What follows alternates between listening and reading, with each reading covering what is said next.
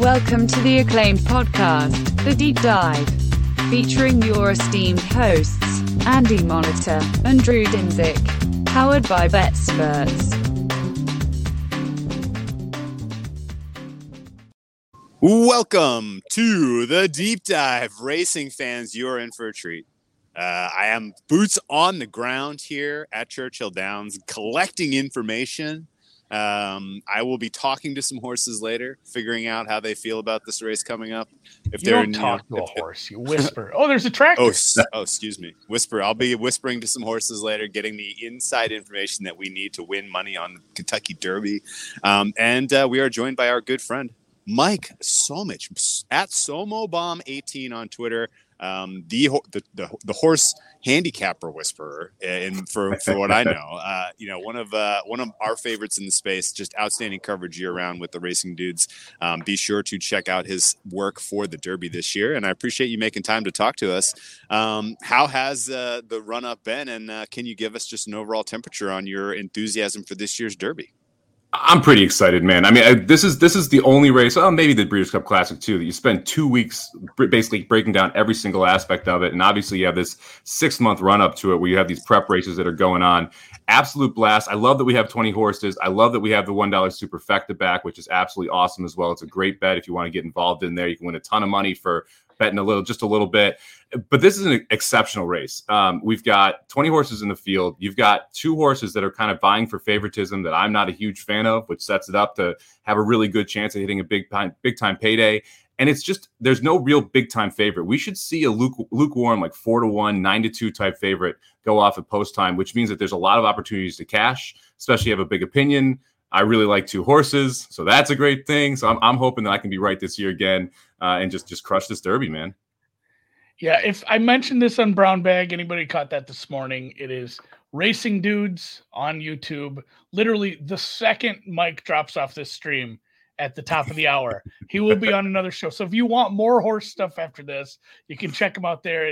You do a daily show every day at like 1 Eastern, apparently. We're doing time slot. We're doing a 1 Eastern show every day. This is the last day of the 1 Eastern shows. Then we'll have full card coverage Thursday and Friday night for Friday and Saturday's cards, which also will be available in podcast form as well. But yeah, check out the YouTube page. We've got a bunch of pace breakdown, post-position analysis, things like that. So you can dive as deep as you want to. Obviously, the deep dive podcast, you probably want to get pretty into it. Or you can just kind of view the little 6-7 minute videos and help you get ready for the Derby. Okay. I was saying that before Drew came on. I like that. It's got a little for every, like, if you want a really, really in-depth look. There's some long videos with a lot of info, but there's also like, hey, here's 6 minutes on what we thought about the draw. Like, it's got a little bit for everybody. And that, I mean, that's my first, we talked a little off air about that, but a little on the draw. I know you did that on a show. You broke down, hey, here's historically how people do out of spots. Like, guess what? You get the 20 draw, you're dead. Like, you're just X'd off the sheet immediately. A few at the end like that. But like, my questions are, is there anybody near the rail who can compete? Or are we just kind of looking right at the middle? And then, anyone in that 10 to, well, let's just say 10 to 17, because that's where my cross-off starts. Like, what do you think of the draw for some of the horses you liked before they got drawn? Yeah, so for me, the horses that I liked drew well, which I'm really fortunate from that perspective. And honestly, the horse that I was most on the fence to use or not use was the 1 horse Mo Donegal. Ran really well in the wood up in New York, drew the rail. They had this new gate, and so, there's a bunch of people speculating, hey, this new gate's going to make it a lot easier for the rail horse. Last year was the first year with that new gate. Go back and watch Known Agenda, ironically, a Pletcher Irad horse. It didn't work out very well. There was just an avalanche of horses that came across. He broke well. The 2 horse broke poorly. So best possible scenario. And he still was shuffled back to third to last by the first time under the finish line because everyone wanted to vie for position. And that was in a race without a ton of horses that really wanted position. And this is a race where you have a lot of horses that want early position, not necessarily the lead, but want to be in that first group of 5. No, that's a really good point, and I agree with you. We'll get to who you like and how the draw broke down for them. But to kind of step back a bit and look at the quality of this race, the people in the know are all kind of in unison here. This is a high-quality race. It's deep, and it is very competitive. Like, there's no Justify in this field. There's no American Pharoah in this field. There's no one who really ought to go off as the clear favorite. Yet, the morning line was very favorable for Zandon and for Epicenter. And, we know that we live in this world now where the pari-mutuel market is going to get nuked on race day by Mattress Mac. Number one, do you understand why those horses were morning line favorite? And number two, who would you guess gets the money at the end of the day and is just the proverbial, fade the favorite? Well, great question. So, yeah, look, Epicenter makes a ton of sense. Epicenter has been the number one horse on a lot of people's lists throughout this prep process. He's done absolutely nothing wrong. Last time out down in Louisiana, he showed the ability to stalk, which was huge. He went wire to wire in the 2 previous preps. This one, he's going to sit off of the last one. He sat off of the pace, was able to make a move. That's what you're going to need to do here. Classic Causeway or Summers Tomorrow is going to make the lead. I think it's going to be Classic Causeway out of the 17 post. Epicenter would burn up if he tried to go right to the front. Now, he's going to have to use a little speed out of the 3 post to get there, but he makes sense as a favorite. He's got good buyer numbers, good time form numbers. Everything lines up. Zandon's a little interesting to me. The horse has caught more steam in the last couple weeks. If you told me he was going to be the favorite a month ago, I would have said you're crazy. But he looked really good at Keeneland. It's Chad Brown. It's Flavian Pratt. It's a sexy horse in that sense. The horse is working out really well in Kentucky. So he's more of a steam horse to me. He lost to Modonegal. He got worked. He got worked in a couple starts by multiple horses in this field. So when you look back at it and you're like, all right, do I really want to put my money on Zandon when he went down to Modonegal and when he lost to Epicenter, lost to Smile Happy and the Risen Star? That one, you're really projecting that consistent improvement, and I'm just not sure that that's there. I would not back him at 3-1. I wouldn't back anyone in this race at sub 4-1, but him at 3-1 specifically seems a little crazy to me. Just kind of a quick step back, and one of our favorite things to do on this show with any guest in any sport in any realm is talk process. And like we dove right into it because we've done this so many times in a row with you, but like explain the pace thesis to like people who just don't, and why it's important, where it comes in the process. And then, if there's cases for you to make, and the way I think about it is like, do some people have a main pace thesis, but you also have like 70% of the time, I think this is kind of how things goes, but we have these alternate your multiverse of pace thesis. But I think just explaining what it is in general to some of the people who maybe aren't super familiar with horse racing. Yeah, for sure. I mean, it's all about pace makes the race, right? So an inferior horse can win a race if it gets an advantageous pace, right? So if there's absolutely no one up front and one horse who's worse than the rest of the horse in the race gets to run really slowly in front of them, they have much more energy, much more stamina to burst home, and it's much harder to catch them. If you have 4 or 5 horses out vying for the lead and they go way too fast early, they're going to be exhausted late. And that means that you're going to see horses running from the back and have an advantage. So the key with the Derby and the pace thesis in that is how fast are the horses up front going to go and how much are they going to back up late? Because it just 3-year-olds going 1.25 miles, it's hard to close quickly. And so you either need to make a big move around the turn or you need the forward placed horses to really back up.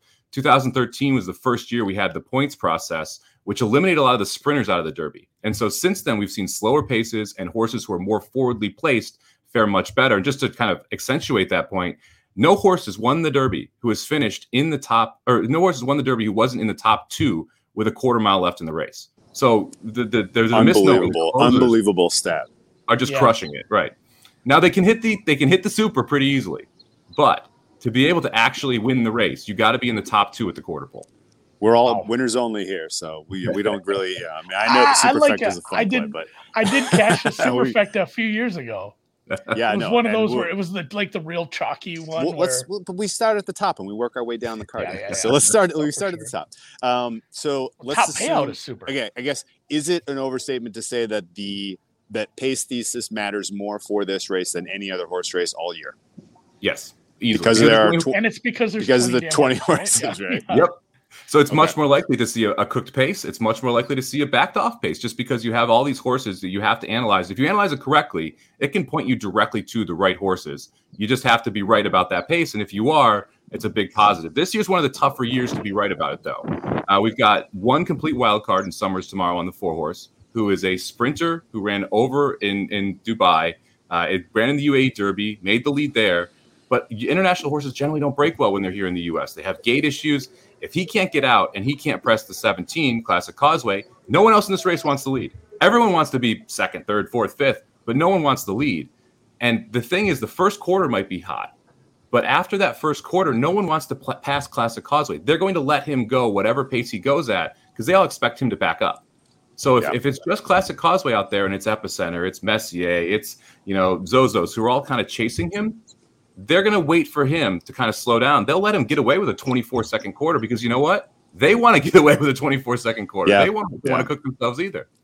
Yeah. Okay. And so that's the other. Yeah. You. It's not like you have the local jockeys around. Like these are super high end jockeys who know like that. That's the same thing. I mean, it's just you're studying what they're studying.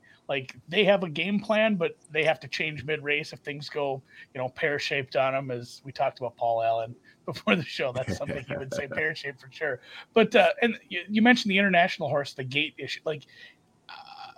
That might be. It sounds stupid to even ask if there's like different gates. It's just a case of they're not ever in races with this many horses, or why do these international horses have trouble with gates? They're trained differently. Is the easy answer, right? So in the U.S., we train for speed. That was me. We train for speed, especially on dirt. The goal is to be able to really push the pace on dirt. You want to go wire to wire much more often. You're trying to be more forwardly placed, and that's how trainers in the U.S. train horses. When you're training overseas, you don't have that same like, hey, we really got to blow it up early. We got to get the speed out of them. And so when they come overseas, you'll see international horses, the first race, just get kind of shocked by how fast early paces are set up here in the U.S. So it's just tough for those horses to transition. It's one of the reasons we've seen Crown Pride blowing it out 4 workouts in 11 days over that Churchill track, trying to get him keyed up to be ready for what he's going to see on Saturday. Okay, so there's a Brisnet running style that kind of gives you an idea of how a horse fits with the pace thesis. And I put it together and throw out every early horse because they burn up. Mm-hmm. I throw out every closer because this is no longer a closer's race. And the pressers are, not really my cup of tea. So I'm really zeroed in on the early pressers. And in that field, there are some really good horses. In fact, this year's class, especially, like if it doesn't come from that group, the winner doesn't come from that group, I will be like, I'll fall out of my chair.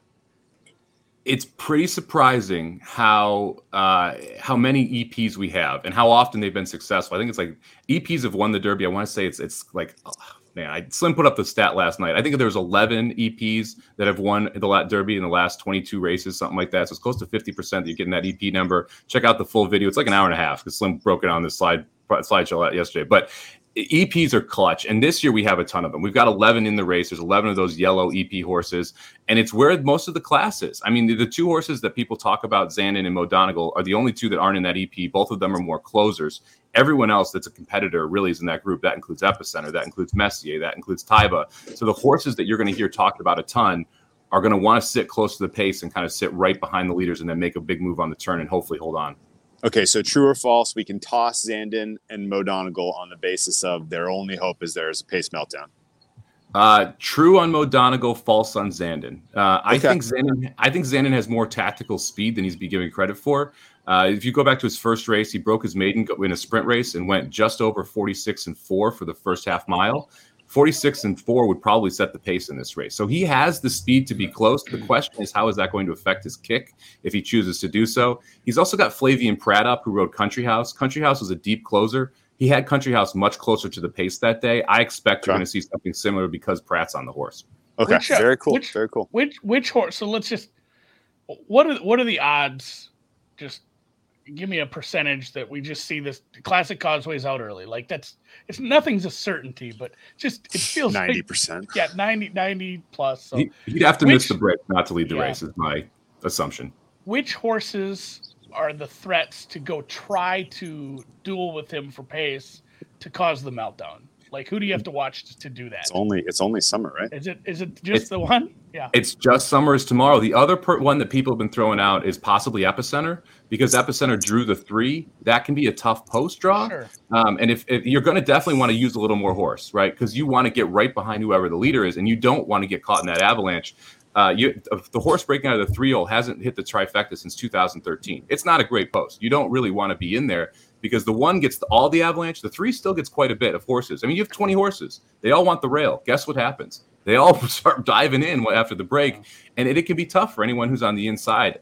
So I expect Epicenter to use a little more tactical speed. But I don't trust Joel Rosario. He was on Rock Your World last year. We saw how that happened. He didn't even have his feet in the stirrups when the gate broke. and he loves to rate horses. He's not someone who wants to go to the lead. If he has the best horse to go to the lead, he will. And he's done it with horses like Knicks Go and Jackie's Warrior.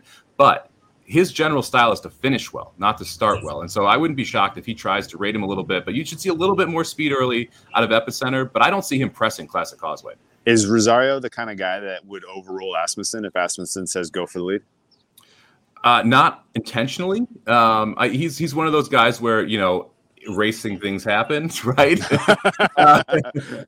I ran the race I wanted to run. Sorry. I pushed him and he just couldn't get there, and it made more sense in the moment to back off. That's the answer he would probably give you. I don't see Asmussen saying go to the lead, though, because I think if they try and go with Classic Causeway, they end up burning him up. I think the important thing for Epicenter is to be close to Classic Causeway and then try and back off the pace to get kind of save some for that late kick. Love the horse. So let's cut to the chase then. The two California horses got good draws. These a little bit of background that we should probably give people on these, and not a lot of people are talking about this around here because it's a weird, touchy subject. Bob Baffert suspended, and the two horses that were effectively under his care as far as training got shipped to Richard Yachtine, and they're kind of referred to as the Yaffert horses this year. They're good. These are good horses. They're fast, and they've put together in my opinion, at least, these two, kind of most impressive performances of the season at the Santa Anita Derby. That was a very, very, very fast race. It was an extremely impressive performance. These horses we're talking about, of course, Taiba, who has only been raced twice, and Messier, who, if you want to try to ding him, it looked to me like he yielded at the end of that race. What is your current temperature on those two horses, and how do you kind of get over some of the drawbacks that I mentioned in terms of experience and competitiveness? Yeah, so let's look at those two, because I think that's a great point to bring up, Drew. First off, yes, they were Bob Baffert horses. Now they're with Tim Yachtine. For those who don't know, Tim Yachtine was an assistant trainer to Bob Baffert for like 10 years. So he knows the playbook. And shockingly, Bob Baffert's top groom is currently the groom for Messier, the exercise rider, out there with Messier. So they're not Bob Baffert's, but they're Bob Baffert's in spirits. We've been calling them Yaffert's for a while. Another fun stat for you. So time form is another good way to look at to kind of look at a horse's numbers. Of the last 18 derbies, Epicenter's time form number, his best number, wins 0 of them. Zandon's best time form number wins 1. Messier and Taiba's best time form number win 11 of the 18. And that includes 2 Triple Crown winners. So if you take those out, they would have won 11 of the 16 races without the Triple Crown winners. So it shows you how good that Santa Anita Derby was. They both possess tactical speed. In fact, I think Messier could get the lead if Classic Causeway doesn't break. I think he's the most likely horse outside of Summers Tomorrow to be up front. Taiba has one of the best early time form numbers, one of the best late time form numbers, and I would say is probably the most talented horse in the field. It's just the lightly raced aspects of it really brings a lot of questions into it. It's when I clicked on Messier, because I couldn't remember the jockeys at all. I never can. I wanted to see who's riding, because that's one that would be, maybe in that second pack, but clearly not going to go up and ruin the pace for us.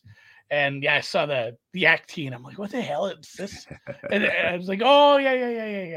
It's a whole thing, because it's just like in your head. It's like it's a Baffert horse. It's kind of like when Sean Payton gets suspended. It's like he's still kind of coaching, isn't he? Like I'm sure he's putting in some notes during. Definitely not calling in. Yeah, for sure. But and that was something too. I mean, I remember somebody we knew wanted to bet Messier in the fixed odds like 2 months ago, just because he said this is coming. This is probably if you have a horse of this caliber and of the amount of money you've put into it, you're going to find a way to make it down to Churchill with it. So whatever. I don't want to get into the politics. I'm glad the best horses are here. That makes it more fun.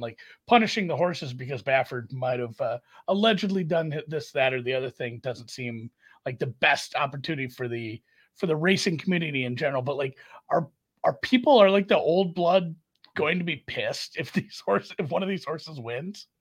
Are people going to be mad about it if Baffert wins secondhand? I'm sure Churchill Downs won't be happy. Okay. I just wanted to hear that. But look, we're all gamblers. You bet with your head, not with your heart, right? Exactly. Do I want to see Baffert win a Derby? Probably not. Am I going to pick one of those two horses? Probably. Yeah. Spoiler alert! It's coming. So spoiler alert. Which of the two? Because honestly, like there has been kind of shade thrown on Taiba for the travel. Hasn't looked great. Some warts there. Some concern about just in general, fitness and injury concerns. And then Messier, as I mentioned, like you don't feel great seeing that horse not give you more competitive spirit at the end of the Santa Anita Derby. Are you willing to give a pass there? And are you at this point on the Messier bandwagon? So I'm on the Messier train. The Santa Anita Derby to me is one of those races when you look back and you watch it, it looks like a horse who needed the race. That was Messier's first off a longer layoff. And if you kind of read between the lines, the ownership group knew Messier was running first or second, and that's what it took to get in the Derby. So you don't need to fully crank the horse at that point, right? You don't want them to put out their top effort if you know that you're going to get in. Because in their mind, there's no way they're not running behind both Forbidden Kingdom and Taiba, right? I think they knew that they were better than Forbidden Kingdom. I definitely thought they were better than Forbidden Kingdom. And so if you know you're finishing first or second, you don't have to get everything out of that horse. You want to save some more for the Derby. Taiba, on the other hand, I mean, the trainer didn't really want to enter it, right? The bloodstock agent was saying don't enter it. The owner was really pushing to enter it. I think they weren't sure what they had there. Now, they thought they had a really good horse, but they thought it might be too fast too soon. So they put him in there, and I think he was fully ready to go for that race, where Messier wasn't quite fully ready to go. Messier's also more tactical. And I wouldn't be shocked, again, if Messier wired this field if Classic Causeway doesn't break, and he's out in the 17 post. A lot can go wrong from that 17 post. If Messier wiring the field would be so good. I'm saying, man, we've seen it before. We've seen this 2 years in a row where Baffert's gotten out there and just gotten kind of loose and then ends up winning the race. I wouldn't be shocked if he sits either in the lead or in second or third, and he's going to make the lead, I think, top of the lane. It's can you come and get him? And look, Taiba has every chance to do so. I'm probably going to have Taiba in second. I think this is the most logical exacta, and right now the price for it is, I mean, if you look at an 8-1 over 12-1, you're talking like a $70, $80, $90 exacta for a buck, which is crazy. I might even box it for $2. The way Taiba closed in the Santa Anita Derby wouldn't be crazy. That's the other thing too. You talk about the Santa Anita Derby. It makes you think of like one of the early heats in like Olympic swimming. You know, the person who's winning the gold medal might not win that heat, but it's just one of those where it's like, they know they're going to beat 4 of these people if they swim 80%. They're that good, and it could be, like Drew said, it could be a cause for concern. It's tough to tell. Horses can't talk. Well, we've got win in place figured out. If they held him back a little. Yeah, if they held him back a little. And we got win in place figured out. What's the rest of the superfecta look like for you? I don't think you can discount Way to Barrio. His last quarter is an issue in the Florida Derby, but he ran really fast. He was hung 4 wide out there. I did an interview with the owner. They actually wanted the 14 post. They ended up drawing the 15 post. He's another horse with a lot of tactical speed. He's going to let the 17 clear and be able to kind of sit in 4th or 5th, 2 or 3 wide on that first turn, hopefully, and then a couple wide on the second turn. He's been doing everything right as we've kind of progressed up, so I think he makes a ton of sense. I do think Zandon is probably a horse that you want to be using in your supers. I think Pratt keeps him closer to the pace, and you often see one horse who's able to really close up. The 10 post was a good draw for him because he's not going to get fully shuffled back. He should be able to sit in like 12th spot, somewhere around there, around that first turn. Hopefully save some ground to like second off the rail and be able to make that one big run. He's got the big kick around the turn that can make some noise. And then a price that I like is actually a horse that I've been against for a while that I'm kind of flipping because the number's gone up. Smile Happy sitting out of the 5 post, currently 20-1 on the board. He was actually the Derby favorite in the first 3 future pools that they held. He came out of a key race where Classic Causeway and Way to Barrio both came out of last year.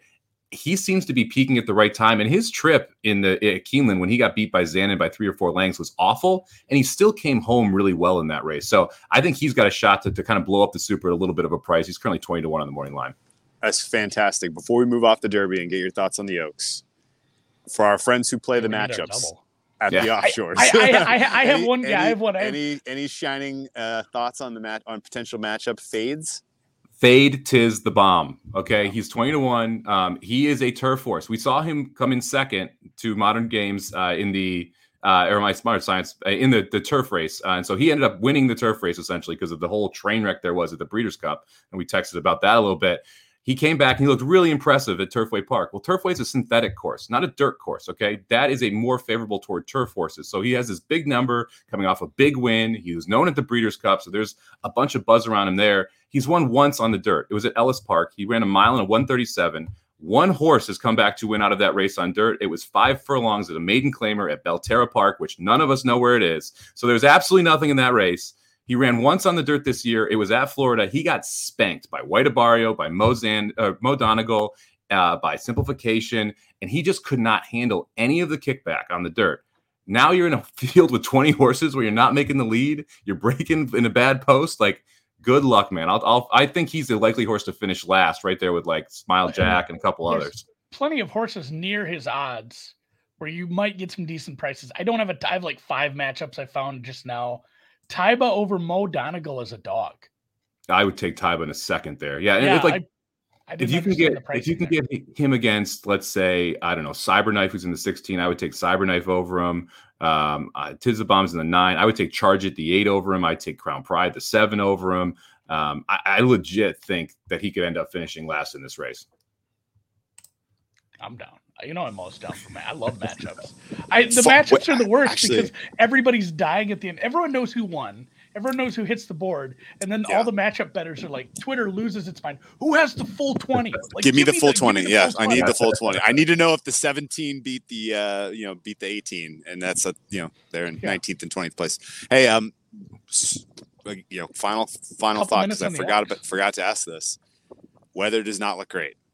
If it's an off track, does that change your opinion about any of this? Zandon's the one horse who I think does not benefit from an off track. One of the cool parts about the U.S. racing is that a lot of the really good sires were also really good in the mud. So your Gun Runners, your Uncle Mo's, you have a lot of sires in here who want off tracks. So no, I mean the beautiful part about this, a lot of these horses would like the slop, would enjoy it. So I don't think it's going to be a big issue. Zandon would be one. I also, again, the international horses, no clue what they're going to do on off track. So they would be kind of downgrades there for me too. Yeah. Okay. You don't get muddy conditions in Dubai that often. Yeah, it usually doesn't rain that much. So let's talk about the Oaks here, and we'll get you out of here. We appreciate all your time. Kentucky Oaks, of course, is on Friday. It's the premier race with the fillies. And honestly, it's not as difficult a handicap. There's really only 3 horses you need to really break down, in my opinion. Where are you at right now with an Oaks Derby double? So this for me, the Oaks Derby double is one of the best bets of the weekend because I like both California horses. You're getting a big price on them, and I have a big opinion in the Oaks. I'm throwing up the O, baby. I love Kathleen O. She's coming from Florida.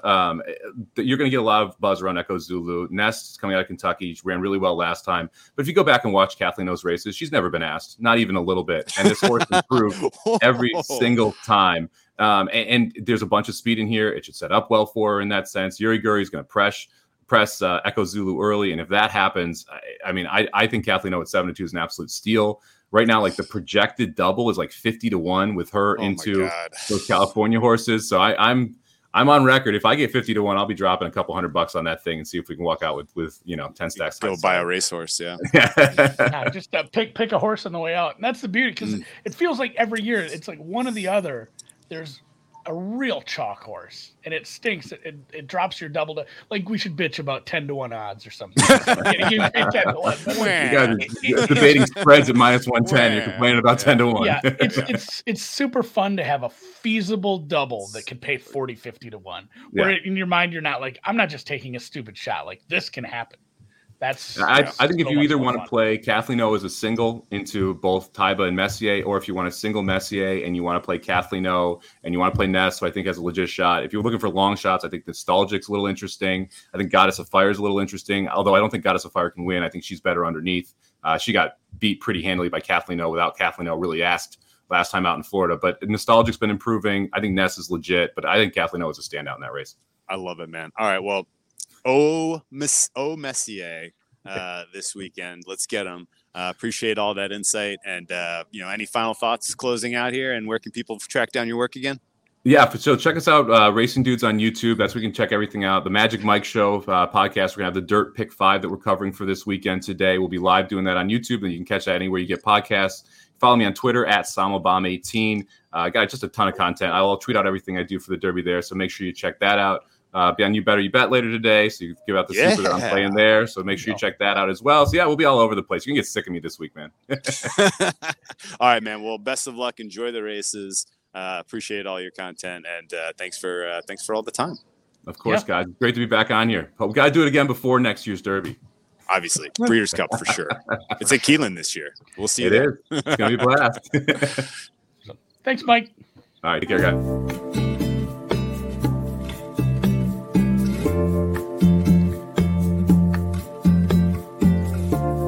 That was fun, man. Do you want to go a little longer, or you got to run? Oh no, I got to keep moving. Okay. I didn't know if you had to run too. I'm like, are we just ending? Yeah, no. Short one.